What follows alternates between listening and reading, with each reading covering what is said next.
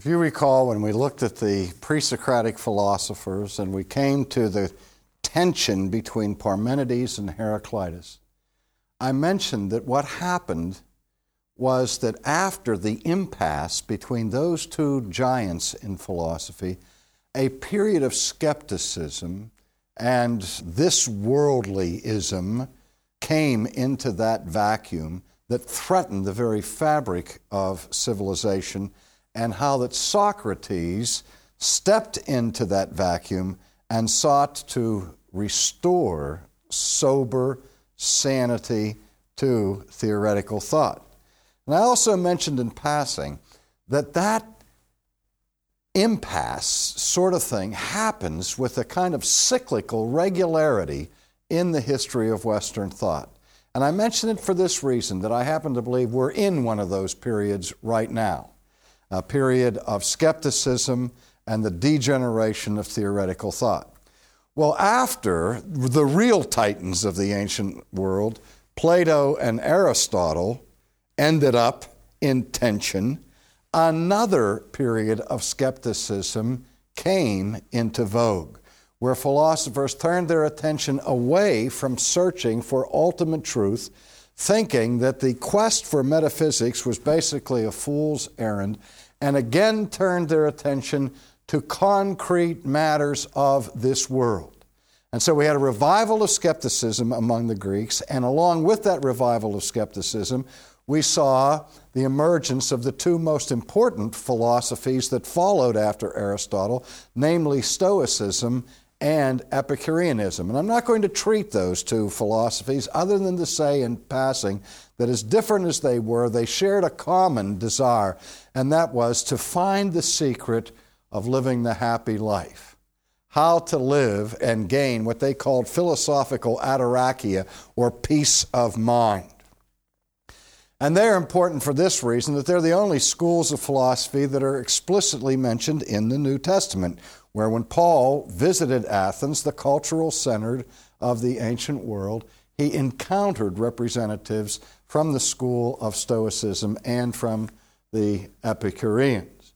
But the really important movement that came to pass during these days was the origin of the Christian church and the widespread domination of Christian theology. In fact, there are historians, in fact, secular historians, who have argued that in the midst of this vacuum, this second cycle of pessimism and skepticism that arose after Aristotle and Plato, that again civilization was threatened, and the only thing that saved it was the advent of Christianity, which once again brought attention to ultimate truth and gave a sound intellectual basis for understanding the world in which we live. And in this regard, some have argued that the most important philosopher between Aristotle and, say, Plotinus in the 3rd century A.D. was the Apostle Paul. But we don't normally think of Paul as a philosopher. He was more engaged with missionary activity as a preacher and as an evangelist and as a theologian. But in any case, between the death of Aristotle and the beginning of the 3rd century, Christianity is dominating the intellectual climate. And Platonism has pretty much fallen by the wayside, but it has by no means become extinct. And in the 3rd century, we see a kind of rebirth or renaissance of ancient Platonic thought in a movement that was called Neo-Platonism. And as you know, the prefix neo means new. And what the Neo-Platonists wanted to do was to reconstruct ancient Platonism, but to make certain changes and adaptations to account for the impact of Christianity. Some of the radical ideas that were introduced by Christian thought into the world of ideas were First of all, the idea of the absolute singular person. Now, Aristotle had given us an absolute singular concept with his idea of God as the unmoved mover. But Christianity and Judaism had brought into the forefront the idea of the ultimate solution to the ancient questions of philosophy, of the searching for ultimate reality, the arche, the chief truth, and the solution to the question of motion and the solution to the question of life were found in the Judeo-Christian concept of God, who is the absolute, eternal, personal creator, in whom we live and move and have our being. Now, the idea of a creation by a voluntary action of an eternal being was something the Greeks did not have in their philosophy. Even with Aristotle, Aristotle's idea of God was a God who eternally moves things, but does not create them out of nothing. Now, we'll explore that in more detail pretty soon when we get to the thinking of the great Saint Augustine. But for now, let's just notice in passing that the idea of the absolute singular and the idea of the Trinitarian concept of God were radical innovations to theoretical thought, because the Trinity now gives us the idea of absolute oneness with whom, within that unity, there is eternal diversity, so that the one and the many come together in the Christian concept of God. Thirdly, the other notion that became so vitally important to the future of theoretical thought was the Christian philosophy of history. The world is something that is created by God. It has a beginning, and not only does it have a beginning, but it has a terminal point, and that is moving in the direction of a divinely ordained blueprint. So that history is not cyclical, that just goes on and on and on and on, having no beginning and no end. But history is part of the creation of this absolute singular God, who not only starts things going like an unmoved mover, but who maintains sovereignty over his creation and over the events of history. In other words, the concept of divine providence, by which God is totally committed to this world and this time, was in many ways a radical thought for the ancient mind. Now, it's against this background that we see the entrance of Neoplatonism, and there were many distinguished thinkers who are under the category of Neoplatonists, but the founder of this movement was a man by the name of Plotinus. And Plotinus lived in the 3rd century, born around 203, died around 270. Now, when Plotinus developed his form of philosophy, which was an attempt to restructure and reconstruct Plato, he did it as a conscious alternative to Christianity. He was aware of the widespread influence of Christian thought. He opposed Christian thought at the intellectual level and saw it as fallacious and had destroyed the brilliance of Plato's contribution to the world. And so he sought to come up with a philosophical alternative to Christianity. Now, many of the features that we find in his philosophy show certain stark similarities to a movement that began earlier that the Christian church had to confront in its earliest days, which was the heresy of Gnosticism, which was a syncretistic religion that blended together all sorts of ideas from Oriental dualism, Persian mysticism, Greek philosophy and a little dab of Christianity in it. But we're going to leave that aside for the sake of time in this and look more specifically at Neoplatonism. Plotinus did not reject rationality, but believed that the highest source of knowledge was through mystical intuition. In fact, the only real avenue to ultimate truth came through mystical experience. And there were very few people who were gifted with mystical intuition, who were part of what we might call here the mystical elite. Now, it's at this point that we see one clear point of contact with earlier Gnosticism, because the Gnostics repudiated the ordinary ways of knowing through reason and sense perception, and believed that the only true way of knowing God or ultimate truth was through some kind of direct, immediate intuition that only a few gifted people had, who were the Gnostikoi, those who were, quote, in the know. So we see a similarity there between Gnosticism and Plotinus at this point. But for Plotinus, the good life, the virtuous life, is the life of the mystic, who makes a pilgrimage along life's way from being preoccupied with the physical world, where most people spend their lives just as materialists. Their whole life is focused on things that you can handle, taste, touch, see, and hear, and that sort of thing.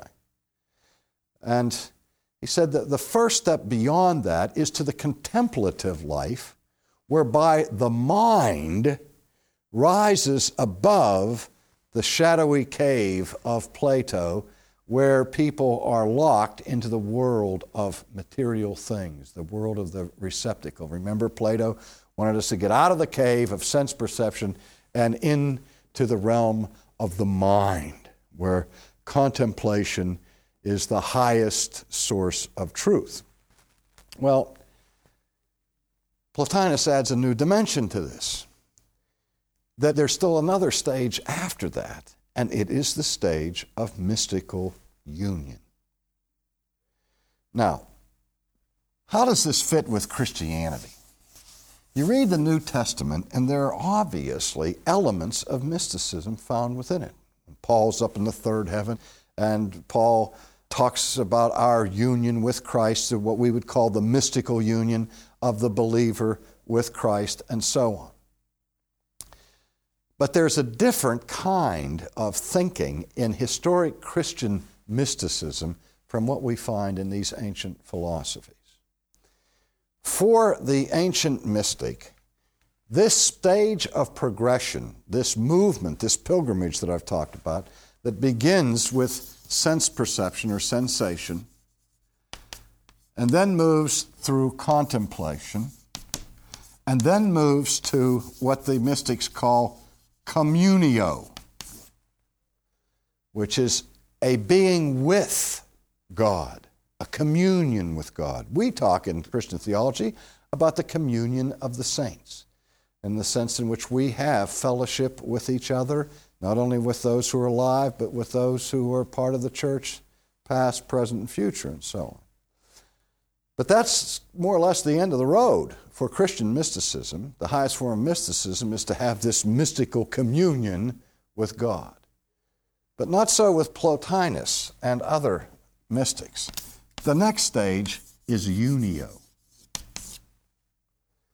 where you become one with God. Now, this is a common feature in Eastern religions, where the goal of your religious experience is to lose your personal identity, to become one with the oversoul. And so often you'll hear the illustration of the drop of water that falls into the ocean that loses its identity as it becomes absorbed into the whole of things. Now, this is significant for Plotinus because of his concept of God. For Plotinus, God is called the One with a capital O, Ohen, the One, where he calls God one in such a way that would suggest a pure pantheism. But most experts who study Plotinus say that Plotinus was not really your garden variety pantheism. In fact, he tried to avoid pantheism and at the same time avoid Christianity. But still, the highest being is called the One. Now, here's the problem. You can't know the One. The One escapes all possible knowledge of what it is or who it is. And the important introduction to philosophy, though he wasn't the first one to do this actually, but the emphasis for Plotinus was to introduce a way of knowing which he called the via negationis, sometimes called the via negativa, but it means the way of negation. By describing things, and in this case God, simply by saying what God is not. Now, historic Christianity makes use of this to some degree. Some of the things that we say about God employ the way of negation. When we say, for example, that God is infinite, or invisible, or immutable, what are we saying?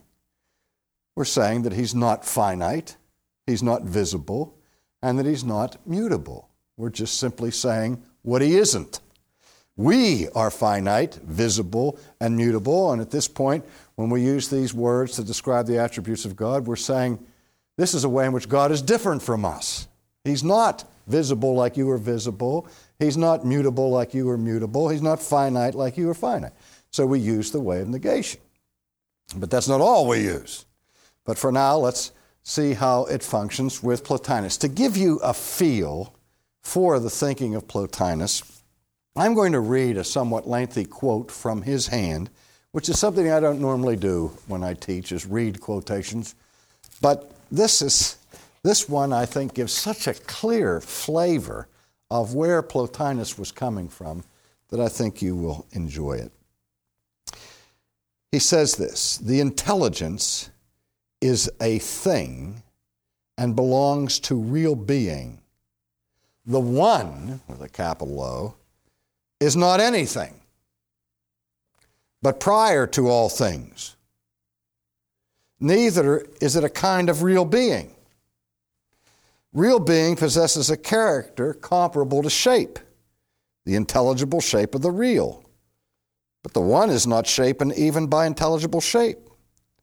For that principle which generates all things cannot be anything of them at all. It is not a thing, it's not quality, it's not quantity, it's not intelligence nor soul. It does not move, and yet it is not at rest. It is neither in space nor in time. It is the uniform absolute, or rather the formless. Now remember, Aristotle called God pure form. For Plotinus, God is formless because he's prior to all form and prior to motion and prior to rest. For these last are characters of real being and make reality manifold. If it be asked why the One having no movement is not at rest, we answer, because only a being, or only to a being, must one or both of these predicates apply. Any being that we conceive of must either be at rest or in motion. But if the One is not a being, then neither the categories of rest or motion apply to it. A stationary object is at rest, but it is not rest, and so also, if the One be at rest, rest would be added to it as an accident, and it would no longer remain simple. Even to name it the cause is to predicate an accident, not of the One, but of ourselves. It signifies that while the One abides within itself, we have nothing derived from it. He that would speak exactly, now listen, must not name it by this name or by that. We can but circle, as it were, about its circumference, seeking to interpret it in speech or in our experience, now shooting near the mark, but again disappointed of our aim, by reason of the antinomies or contradictions found within it. Now, you can't believe how many philosophers and theologians since Plotinus have employed this kind of approach to an understanding of God. In our day, we think of Paul Tillich, who's one of the most important theologians of the 20th century, who said that God is not being, he is the ground of being. And Tillich, I remember lecturing to students on one occasion, said that God is neither personal nor impersonal, but is the ground of personality. Now, what he was getting at is that personality or impersonality can only be predicated of beings. But if God's not a being, but the ground of being, then these terms don't apply. And one student raised their hand and said, Dr. Tillich, is the ground of personality personal or impersonal? And Tillich got all exercised at him for saying that. I mean, it's the same kind of way of speaking that we're finding here in Plotinus. And obviously the question one has to ask is, what is the difference between the one who is not being or a being and nothing? That's the real question. And I think that we have to come to the conclusion that his God, in the final analysis, is nothing. But this God, who is unknowable, emanates from his own oneness the different levels of reality that we find in this world. The reality of mind, the reality of soul, the reality of matter, another point of contact with the worldview of the early Gnostics. And the farther away you get from the one, the lowest level of emanations that proceed from him is matter, or the physical, which becomes for Plotinus the principle of evil. Well, one of the most important influences of Plotinus in the history of philosophy is the influence he had on St. Augustine, because Augustine was converted to Neo-Platonism in his earlier years. And then when he became a Christian, he became the chief critic of the ancient world of Neoplatonism. So we'll look at him in our next study.